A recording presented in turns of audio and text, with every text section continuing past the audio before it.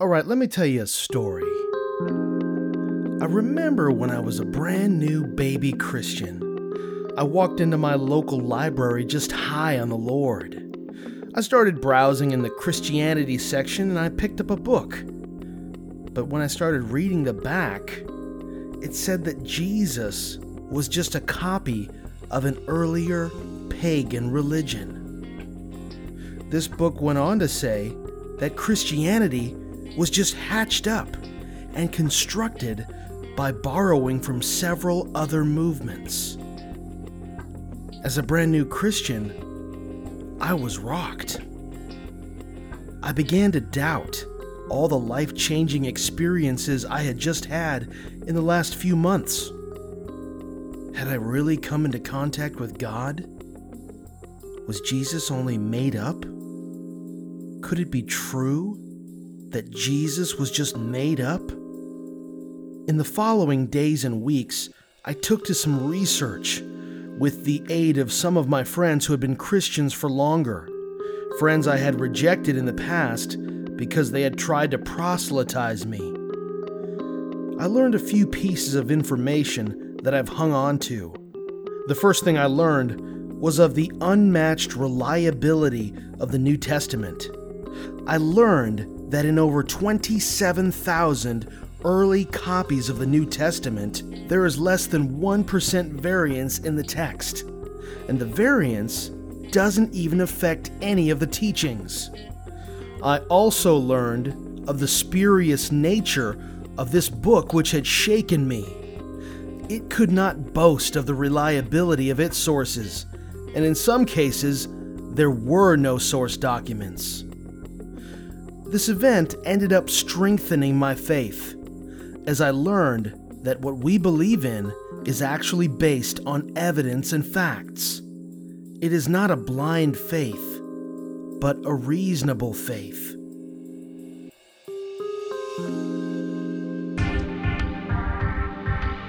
You're listening to Tales of the Revolution with Jason Vreeke. Storytelling that aims to place the focus squarely on the real Jesus of Nazareth. This episode is aptly titled, Let Us Reason Together. Why this title? You're about to find out. I have often been asked the question, why do you believe in Jesus? There was a time when I would talk of the amazing turn of events and experiences that pulled me closer to God. But after some years, I came to realize a few things. People from all walks of life and belief systems have inspiring stories and experiences. My stories and experiences are certainly valid, but only if this Jesus is real. So why do I believe in Jesus, Christianity, and the Bible? In one word, truth. I believe it because it's true. When I studied comparative religion in college, I eliminated many of the claims of various religions because they simply did not line up with reality.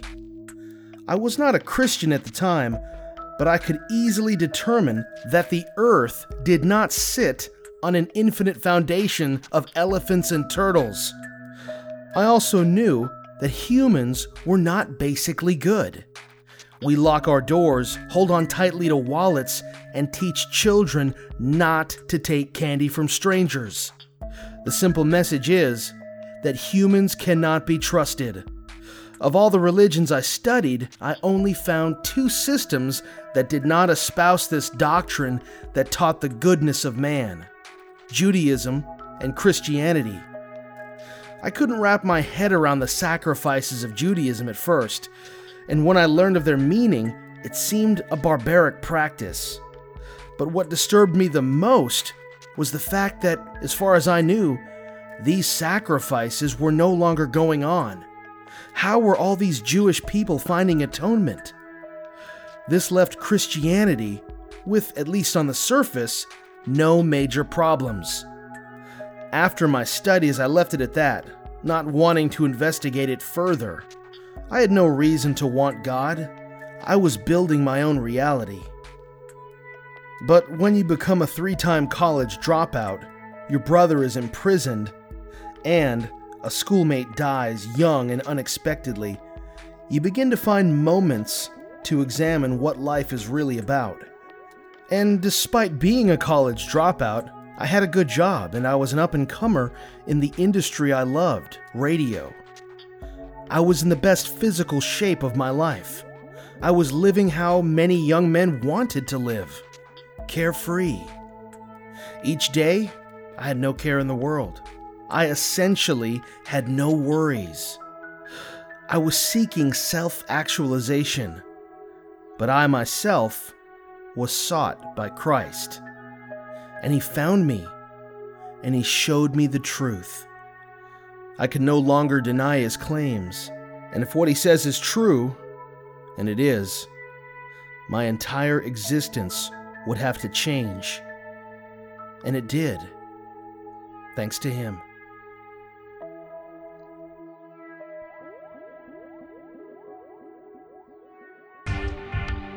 You're listening to Tales of the Revolution, the episode entitled, Let Us Reason Together. I had an opportunity to get on the phone with someone, and he had never had any miraculous healing. He did not respond to an emotional altar call. Don't get me wrong, these things can be valid. But I'm talking about my guest storyteller, J. Warner Wallace. Noted broadcast journalist and correspondent of Dateline NBC, Keith Morrison, says he's known as the Evidence Whisperer. That's because for decades, J. Warner Wallace has worked in law enforcement, and much of that time he spent as a cold case homicide detective. In fact, he's made more appearances on Dateline NBC than any other cold case homicide detective, period. But he also found a time in his life when he took the skills he had learned in his profession to examine the claims of the New Testament. Well, let's let him tell the story. Here's cold case homicide detective J. Warner Wallace. Like most people who work at the municipal level, we come into law enforcement and end up spending time working at patrol, because that's how you start at any point. You work patrol. And I did that too, and then I was assigned to gangs for a couple of years, and then I worked undercover for 4 years, and then I was assigned to robbery homicide, and eventually ended up working cold case homicides, and we had some success with that, and so I worked a bunch of them, and most of those ended up on Dateline, and that's probably what people know me the most, because I've been on Dateline more than any other homicide investigator, and just because we're working these, our agency is not as large as other agencies in Los Angeles County, but we happened to get serious about cold cases, and we had like 30 we needed to work through. Dateline started taking notice, and that's how we ended up doing all these Dateline episodes. But for the most part, that's really where my expertise has been. And if you think about cold cases, the nature of the cold cases, you have an event from, say, 30 years ago, and you have reports that were written by officers. The officers are now dead sometimes, and the witnesses are now dead. So you have these reports where you got to figure out what happened, but you don't always have access to the original eyewitnesses, and you don't always have access to the original report writers who talked to the eyewitnesses.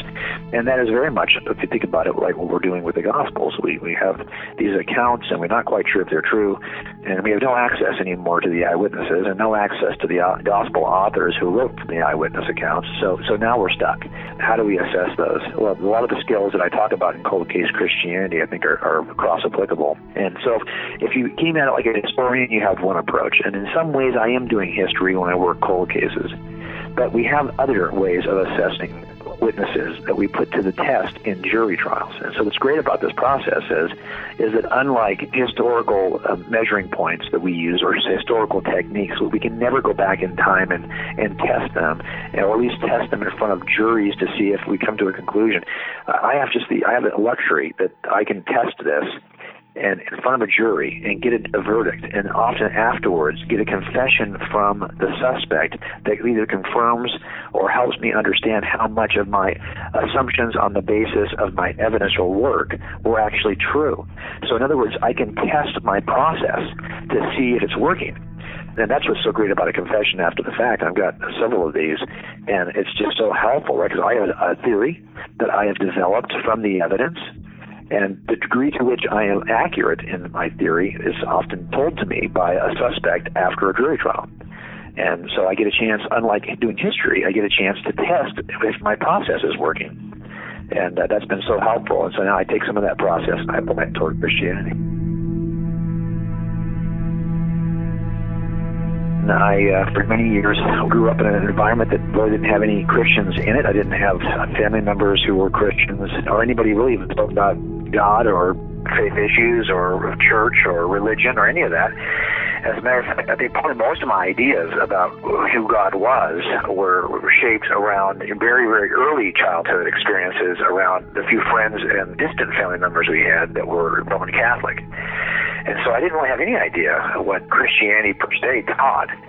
I knew I didn't have any involvement with Roman Catholicism only because back in those days, in the 60s when I grew up, my parents were divorced. And so my mom really didn't have access. At least she didn't think she had access. This may not be true, but she didn't feel like she had access to some of the things that even Roman Catholicism taught.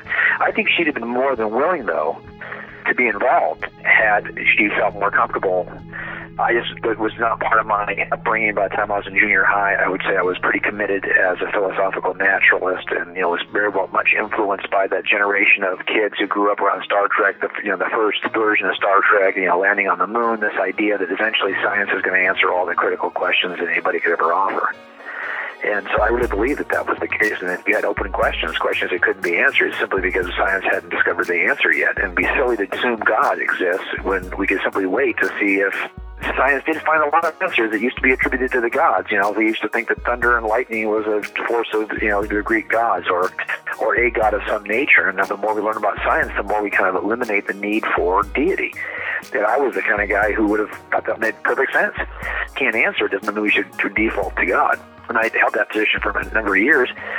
I met my wife when I was a teenager, and ultimately we got married and had kids. And she was definitely raised around an environment where people were more open and talked a lot about their faith. And her mom was Catholic. She was German, raised in the church there in Germany.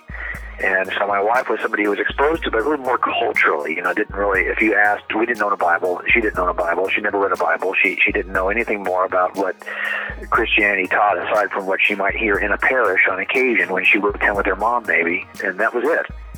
And so, but as we raised our own kids, I think she felt like, well, heck, I was kind of raised with some understanding of this. Shouldn't we be raising our kids with it? And I was like my dad, who was a very committed atheist. I would have said, if you want to go to church, I'll go with you.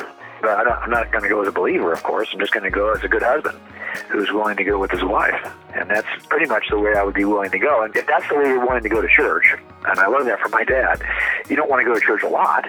So, I would have gone on holidays. But if you're going to ask me to go every week, at some point that's going to wear me thin because I don't want to go at all. And that was really my view.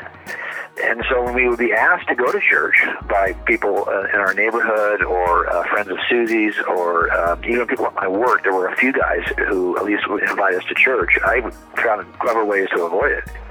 And so at some point, I was about 35, Susie one week said, hey, let's go to church this week. And I figured, well, she's probably going to want to go to the Roman Catholic church that's around the corner from us. And we had been in this neighborhood for 3 years, and I had not gone to church or anything like it in all that time, so I felt pretty good. But she mentioned that one of my friends at work had invited us to go to this big church. And so I said, okay, if you want to go. I really didn't want to go to a big church. And this is one of the biggest churches in the country. So I thought, I didn't want the hassle of trying to park. But these folks who were friends of ours were willing to navigate us through that first visit. So we went.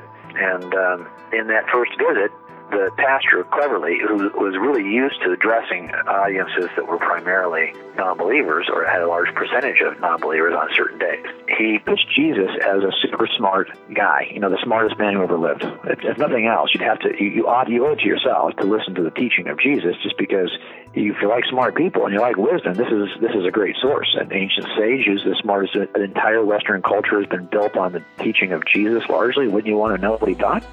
Especially if I'm a cop, right, and I'm enforcing laws. By this time, I've been a cop almost 10 years, and I'm enforcing the laws of our culture, and you might want to kind of ask yourself, what are those laws grounded in? Where do those laws come from? Is it true that some of these laws are actually grounded in a Christian worldview? Maybe you might want to know what Christ had to say. So I bought a Bible just for the purposes of mining out the wisdom statements of Jesus.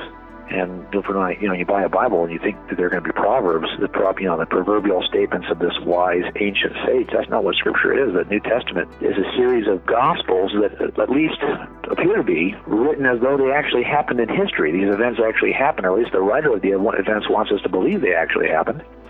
Well, that was something I could investigate.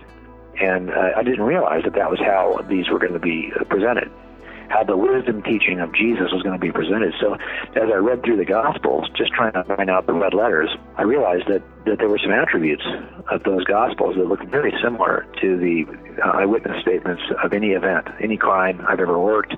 You might have 3 or 4 witnesses, and if you do, they're not going to agree. They never agree. And they're going to disagree in certain ways, and certain ways that puzzle together with a certain quality. And as I read through the Gospels, I realized that these accounts were very similar in the degree to which they varied, the way in which they varied, and the way in which they puzzled together. And that got me interested in applying a template to the Gospels that I knew from my professional work is the same template we use when we try to assess whether or not somebody is telling the truth. We have a template to test eyewitnesses, and there are usually 3 or 4 or 5 things we look at. And if you really get picky, you can narrow it down to 4 critical issues that have to be examined. And when I did that with the Gospels, I realized that, wow, in every way that we would test an eyewitness, these passed the test, with the exception of, I would have said, I can't believe the miracles. I mean, I can believe everything about it, but I've got to take out the miracles, right? Because miracles don't happen.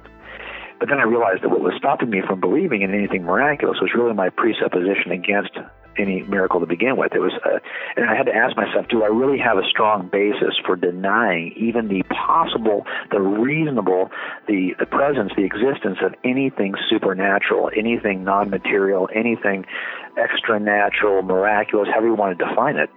And so for me, I had to really examine that issue. What is it that's keeping me from being 100% in? If they measure up, if these Gospels measure up in every way that you could possibly test an eyewitness, what is keeping me out? Well, it's the miracles. Well, why are you so opposed to miracles?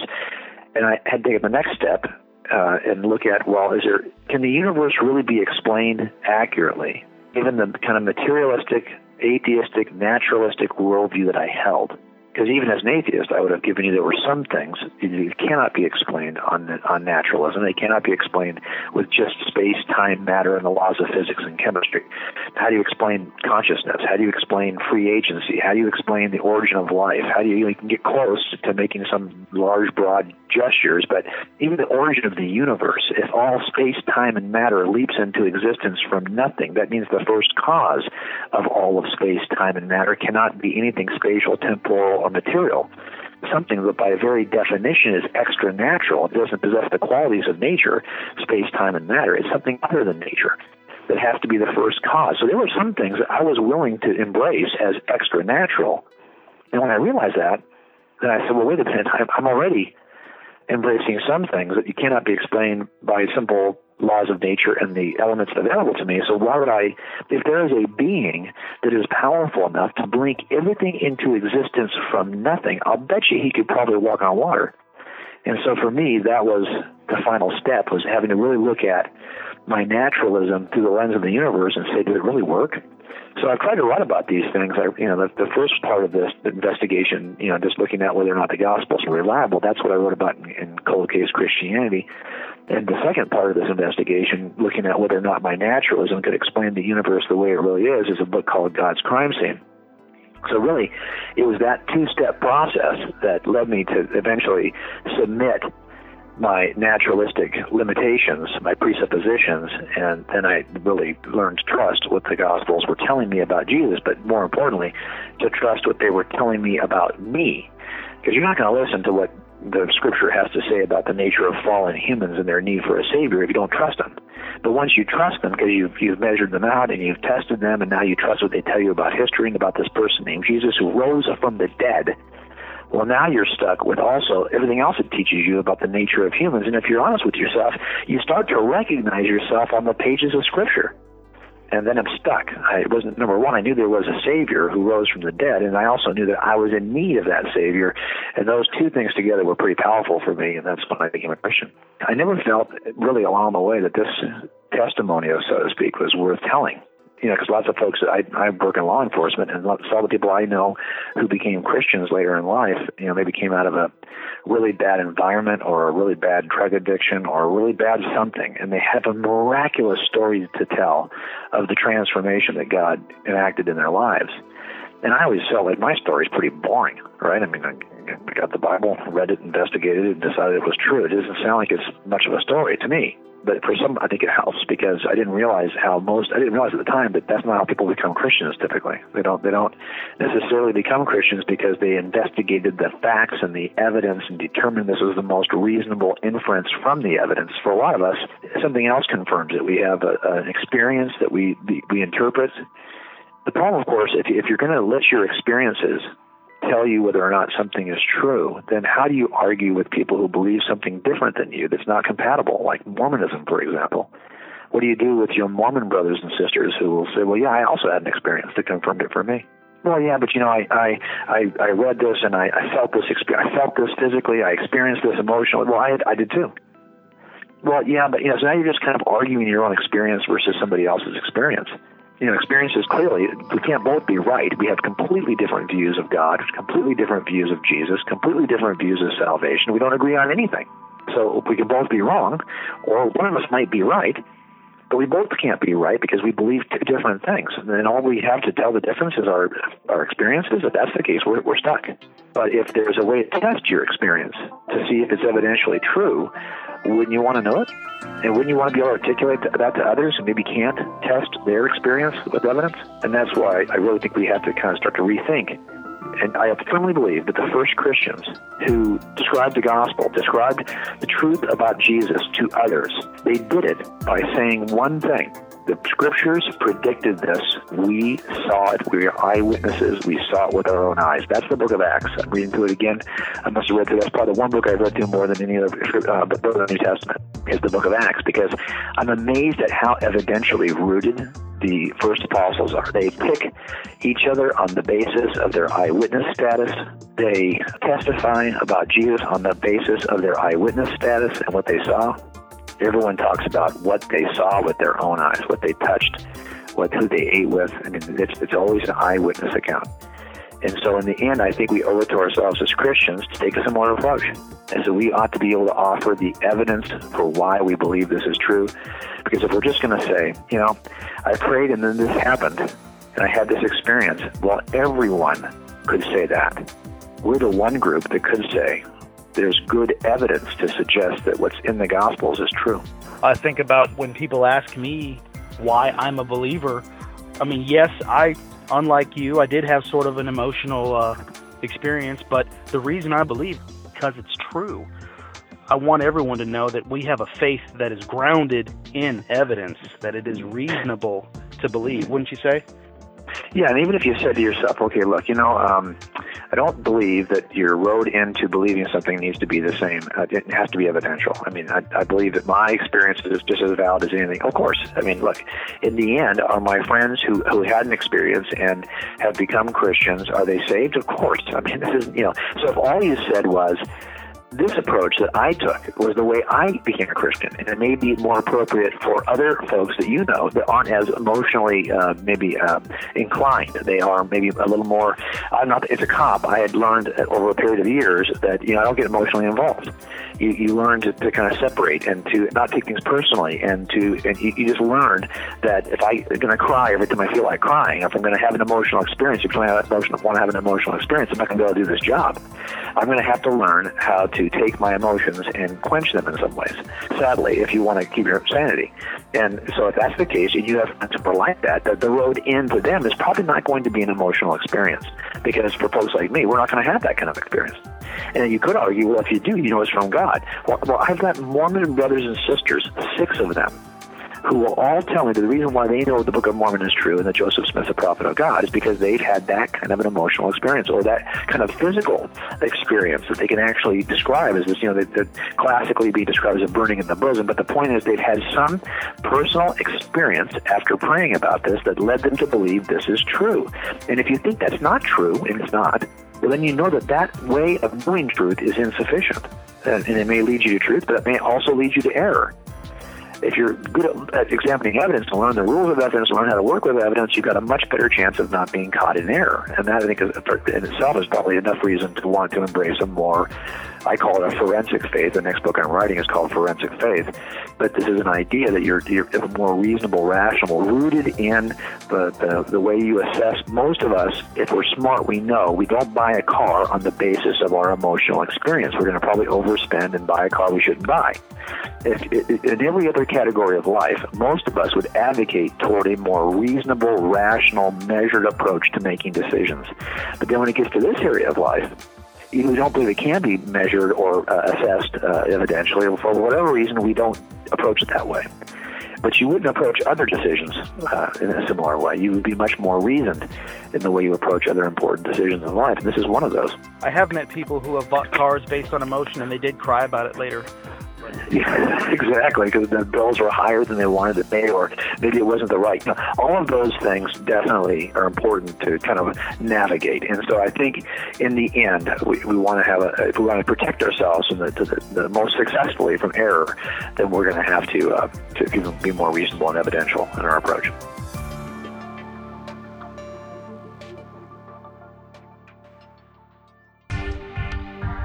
A big thanks to J. Warner Wallace. I just finished his new book, God's Crime Scene. It's eye-opening, to say the least. You've got to check it out.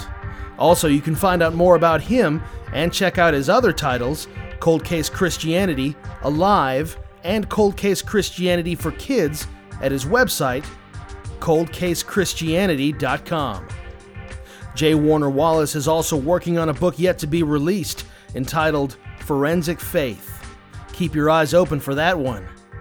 And yes, we've come to this time once again. The end of the show. But don't worry, there's a whole lot more stories to be heard at talesoftherevolution.com. And don't forget to subscribe on iTunes, Stitcher, Google Play Music, and anywhere you find podcasts. And don't forget to follow us on Facebook. That's facebook.com/talesoftherevolution. On Twitter, @JasonVreeke, and on Instagram, @RealJasonVreeke. That's VREEKE. That's me. I'm the real Jason Vreeke, and your fellow revolutionary. And if you go to talesoftherevolution.com and subscribe by email, I'll send you a link to download exclusive content. You won't find it anywhere else, I promise you that. Again, talesoftherevolution.com.